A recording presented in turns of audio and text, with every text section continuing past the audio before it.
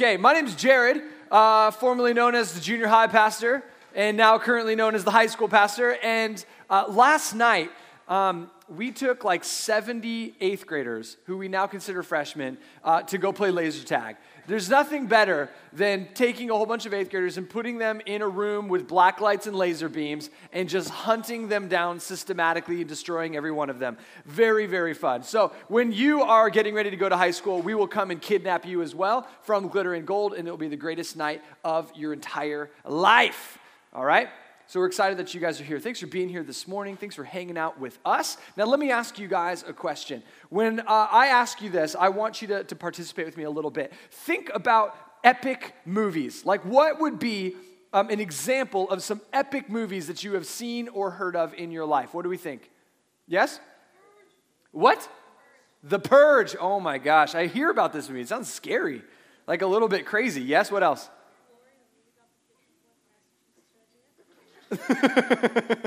Okay, thank you for the explanation. That sounds epic. I haven't seen it. Is it good? Was it awesome?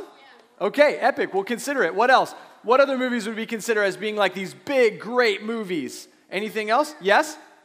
Iron Man. Absolutely. What a great film, right? The whole thing. Star Trek. We'll take that. Yes? Which one? Thor 2. Yeah, you saw the first one, obviously.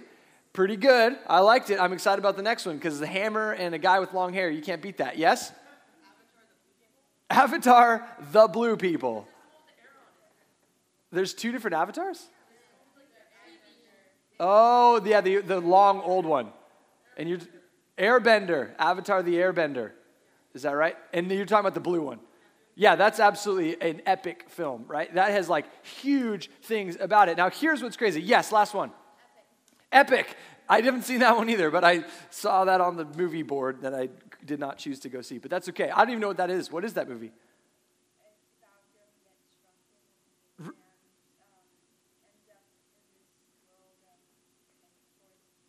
Wow. So a shrunken person in a world of forest people. Sounds awesome, actually. We should go. It sounds a lot like Avatar, if we're honest. Yes, okay, final last one. The Internship, not an epic film, not at all. No, it's not epic. No, it isn't. Yes, I saw it yesterday. It is not epic. Okay, here's the deal. When we consider epic stories, right? There are stories that are in our lives. There's stories in the world that are just these big, huge stories that carry lots of weight to them, meaning they really draw us in. When we find a good movie, it really pulls us in. We really want to know what that movie's all about. We're excited about it. We're riveted by it. And this story is incredible. Now, one thing that every story has to have is a main character. In English class, what is the name of the main character in a story? The protagonist. Nicely done. So a protagonist is the main character. Now, here's what you need in a good story. You need a likable main character, meaning you can't have a main character that nobody likes. That's a difficult story because you'll give up, you'll walk out of the movie theater, you'll quit on it, right? So if you don't like the main character, you will not continue watching. The second thing is that likable main character has got to want something that is good. They have to have a great ambition, okay? Let me show you a couple photos. Let's put up this first one. Tell me, who is this fine-looking gentleman? Frodo. Now think of the first film. What is Frodo? What does he want? What's his great ambition in that story? That's right, to destroy the ring. Now, why does he want to destroy the ring? Can I get the little bit of lights? I can't see anybody's faces. There you go, perfect. Yes, do you know? Yes? That's exactly right. So he wants to destroy this ring because the ring is actually destroying the world. And so he's taking this ring and he's going to destroy it in effect to save the world. Go to the next one. Who is that? Ooh, yes, Katniss, the female Frodo. So she is on an epic journey as well. Let me ask you, what is Katniss's great ambition in the first story? Yes? Just to survive, because there are 23 other people that are out to kill her, right? And her whole goal is to survive. The second story, also to survive. The third story, to destroy the Capitol. Unbelievable. Okay, what about that guy? Who's that? Simba, right? What's Simba's ambition? In the beginning of the movie, what's his ambition? To what? What? What's Simba's ambition in the beginning of the story? He goes off and he meets these two little characters called Timon and Pumbaa. And what is their mantra in life? Yeah, Hakuna Matata, right? That's his ambition, is just to go, hey, my life's about no worries. But something happens, right? Who's the villain in that movie? Yes? Yeah, right? And he's destroying the entire world. And this is the king. And he's living the Hakuna Matata life off in the jungle with Rafiki, right? And so he realizes that his story cannot just be about himself any longer. So he has this crazy turning point when Rafiki hits him in the head with a stick. And then he goes and he finds a pond and he looks in the pond and he doesn't see himself in the pond. He sees his father. And then out of the clouds, the father's like running like, "Wah!" And then all of a sudden his father, so what's his dad's name? I don't remember. Mustafa. And Mustafa says these very important 4 words. Mustafa out of the cloud says, remember who you are. And then the whole movie changes from that point forward. Because, hold on, in that story, all of a sudden Simba no longer is living for himself. Great stories have a likable character and they have an ambition that is not about themselves. Listen up. So if we start thinking about our own life, I believe that you and I are on the greatest adventure of all time. That your life is not a waste of time. Your life is not boring. Your life is not just sitting around waiting to die, okay? That is not at all what we want our life to be. In fact, I believe that we want our life to be an incredible journey, an incredible adventure. But here's what you need. You have got to be likable. Most of you are likable in this room. Not all of you. But most of you, I'll let you decide if you're likable or not. Most of you are likable. I'm just kidding. You're all very likable. You have to be likable and you have to want something that is great. And here's how we know if it's great. It's not about you, okay? So Jesus is hanging out with these guys called the disciples, right? He just shows up on the scene and he starts gathering people to follow him. He, in effect, is rescuing them from a boring story. These guys are fishermen, they're tax collectors, they're workers, they're just these normal boys. And Jesus comes in, he says, I'm going to give you a great story. I'm going to call you onto an adventure that will change not only your life, but it will change the world. You and I are here because of the adventure that these boys went on. And so Jesus calls them out and he says, come and join me on this adventure. And he begins to shape their identity. He begins to shape who they are. Look at what it says in Matthew chapter 5. So Jesus is giving this thing called the Sermon on the Mount. And he's going to give them 2 pictures of who they really are. He says this, you are the salt of the earth. But if salt has lost its taste, how shall its saltiness be restored? It is no longer good for anything except to be thrown out and trampled under people's feet. Salt in the first century was not a flavoring. It was not something that you added to make your food taste better. Salt was something that you added to a piece of meat that was going to decay. They did not have refrigerators back in the day. And so when they had a piece of meat and they wanted to keep it for longer than a day, they would have to put salt in it because salt was a preservative. In fact, what salt did is it stopped something from rotting. It stopped something from decomposing. And so Jesus says, that's who you guys are. In a world that is decomposing, you are salt. I have placed you in the world to stop the world from dying. Then he goes on and he says, you are the light of the world. A city that is set on a hill cannot be hidden. Nor do people light a lamp and put it under a basket. They put it on a stand and it gives light to all in the house. And in the same way, let your light shine before others so that they may see your good works and give glory to your Father who is in heaven. Back in the day, in the first century, there would be these cities. In the midst of this brown, drab, boring landscape, there would be these really bright white cities that were strategically placed on a hill so that everyone could see, there's the city. In the house, they did not have electricity, so they had to use candlelight. And you would put a candle in your house in a very strategic place, a place where you wanted to walk so that you could see where you are going. And this is who you and I are, placed by God strategically in the world so that we can stop it from decomposing, stop the world from dying, and so that we can light the way back to God.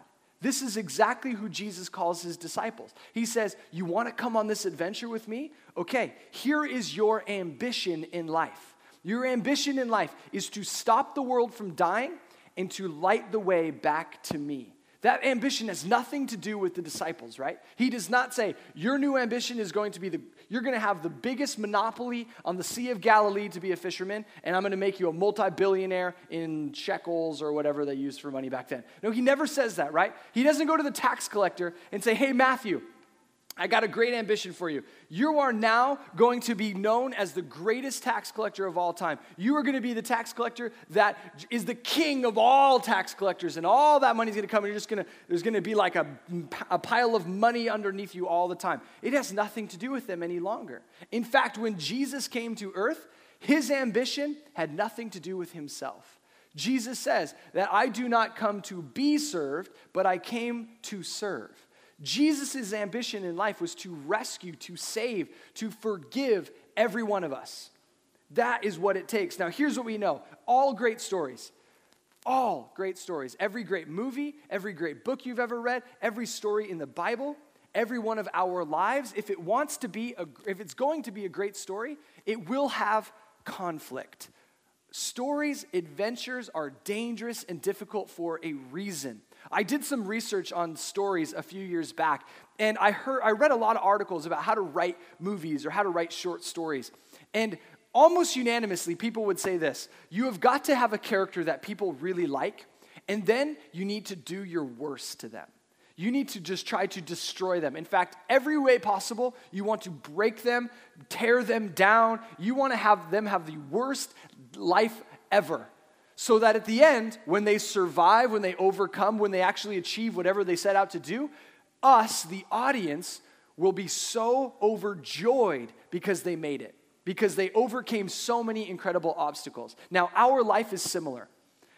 We are in an adventure, and if it's going to be a good one, it will have obstacles. There will be conflict. There will be times of difficulty in our story. Let me give you just a brief kind of silly example. A few years ago, I was in Utah, and some friends of mine said, hey, we should go rent some mountain bikes, and we'll go to Park City, and there are places where we can go down the ski slopes riding mountain bikes. And I'm thinking, that sounds very fun. So you ride a chairlift up, and I'm picturing a ski slope, right? You can all picture Mammoth or Big Bear or whatever, wherever you go skiing.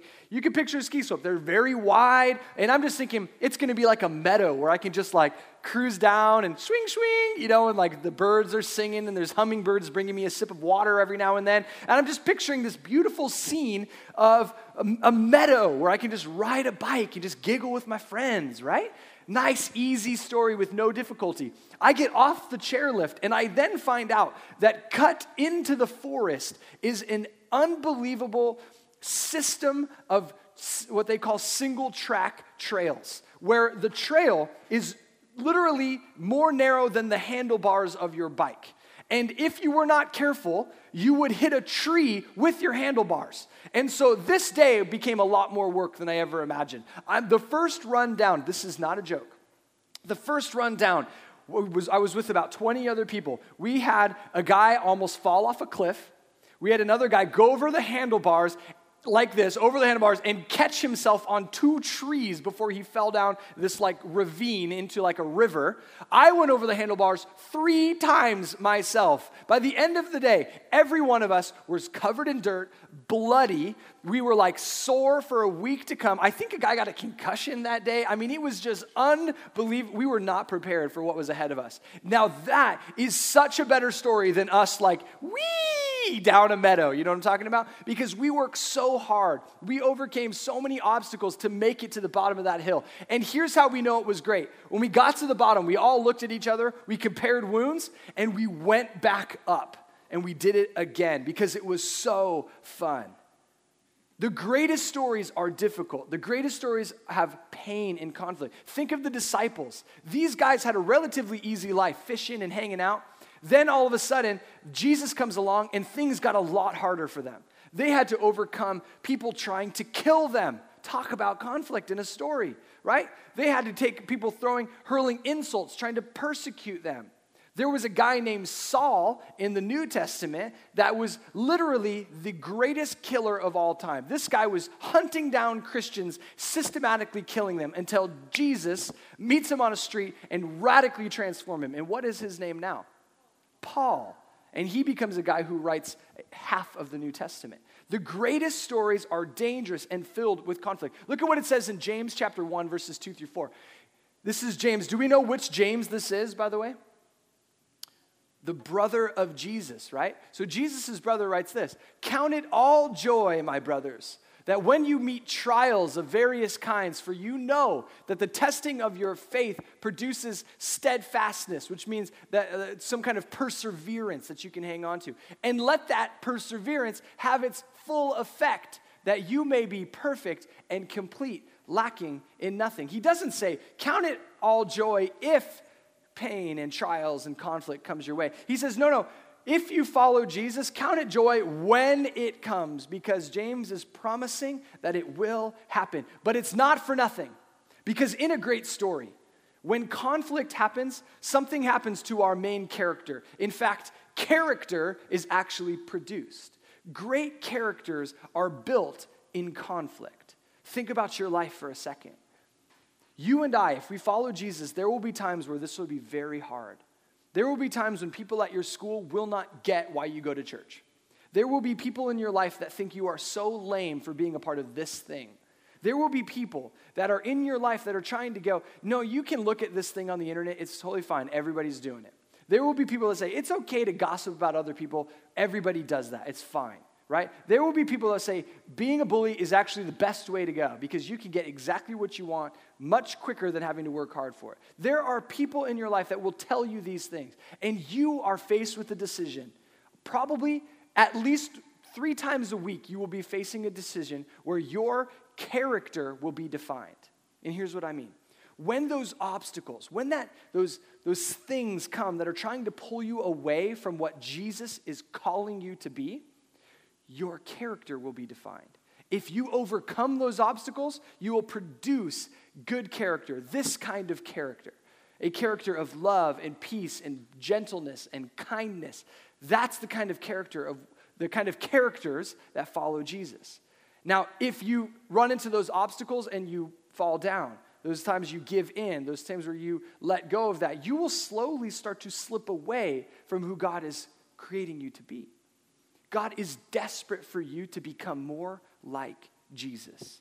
And when we do that, we produce the best character of all. We are produced as the character that God has created us, actually intended us to be. So we know that all of us are on a great adventure if you want to be.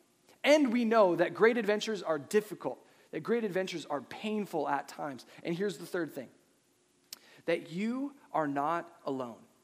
That while we are all on our own individual lives, right? Unless you have a brother or sister in this room, chances are you're going to go home by yourself. You're not going to see these people. Here's the great news. The adventure that you're on is not your own. You are actually on an adventure with 2 things. The first one is with the Holy Spirit. Look at what it says in John chapter 14, verse 16.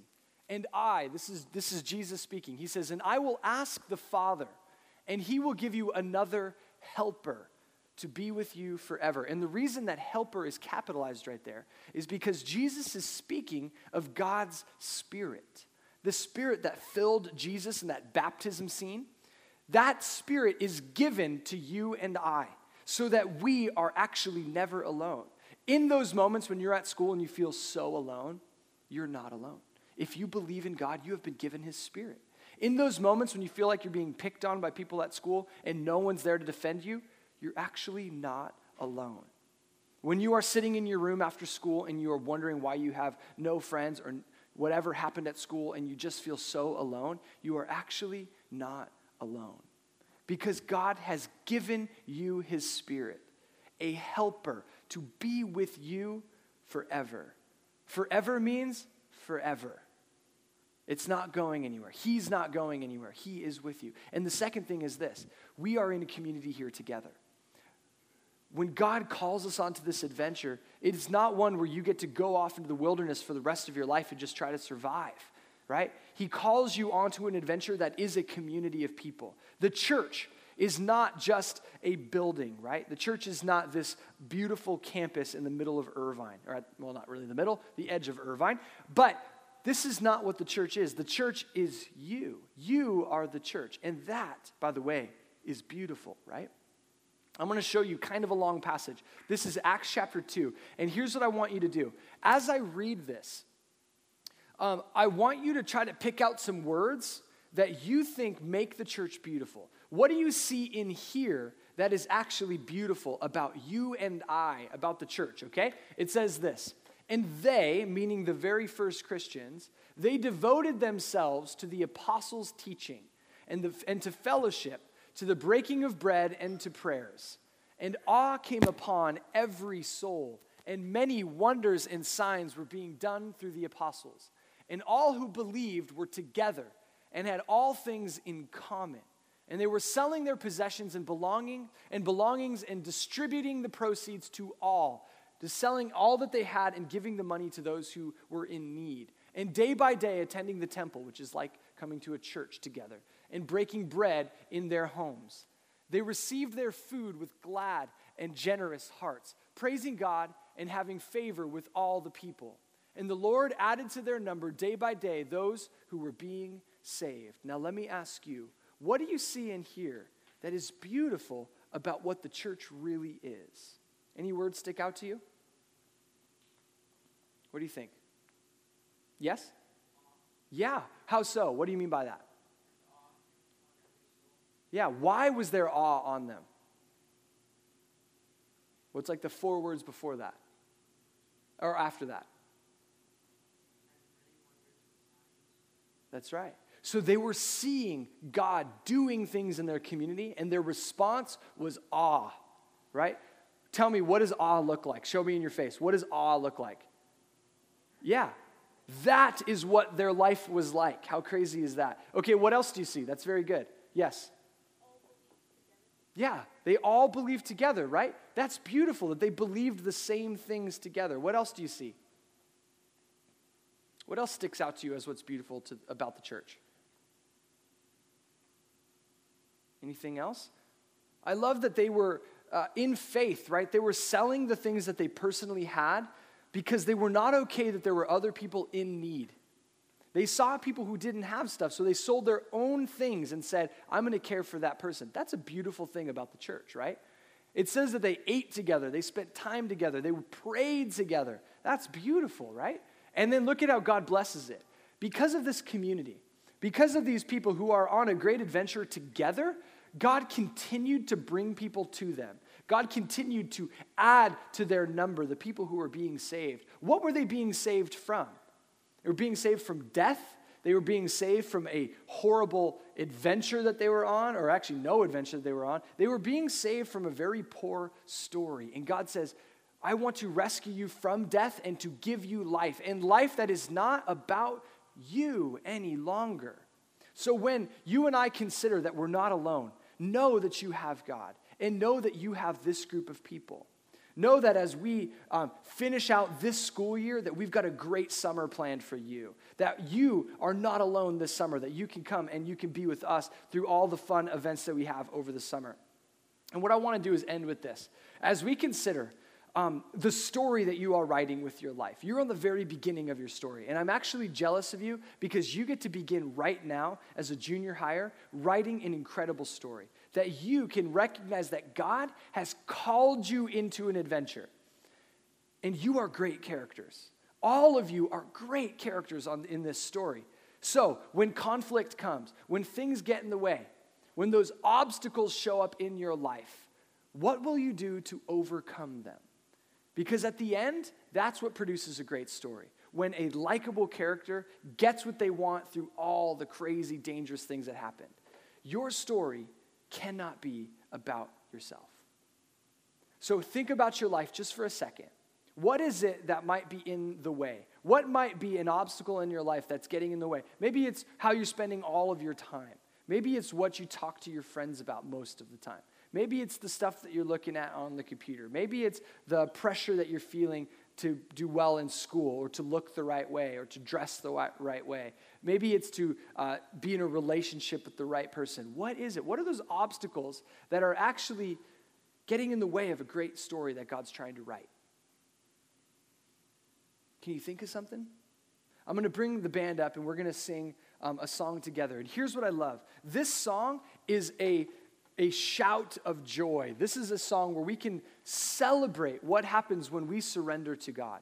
It's talking about how you and I want to be people that give all that we are, everything that we have for God. Because if this adventure really is going to be a great story, we have got to make our story about other people. We have got to make our story not about ourselves and trying to make sure that we have the greatest life possible. It's about caring for the people around you, in your schools, in your family, in your neighborhood, down the street, on your soccer team, on your volleyball team, whatever it is. Your story's got to be about caring for other people. So would you stand?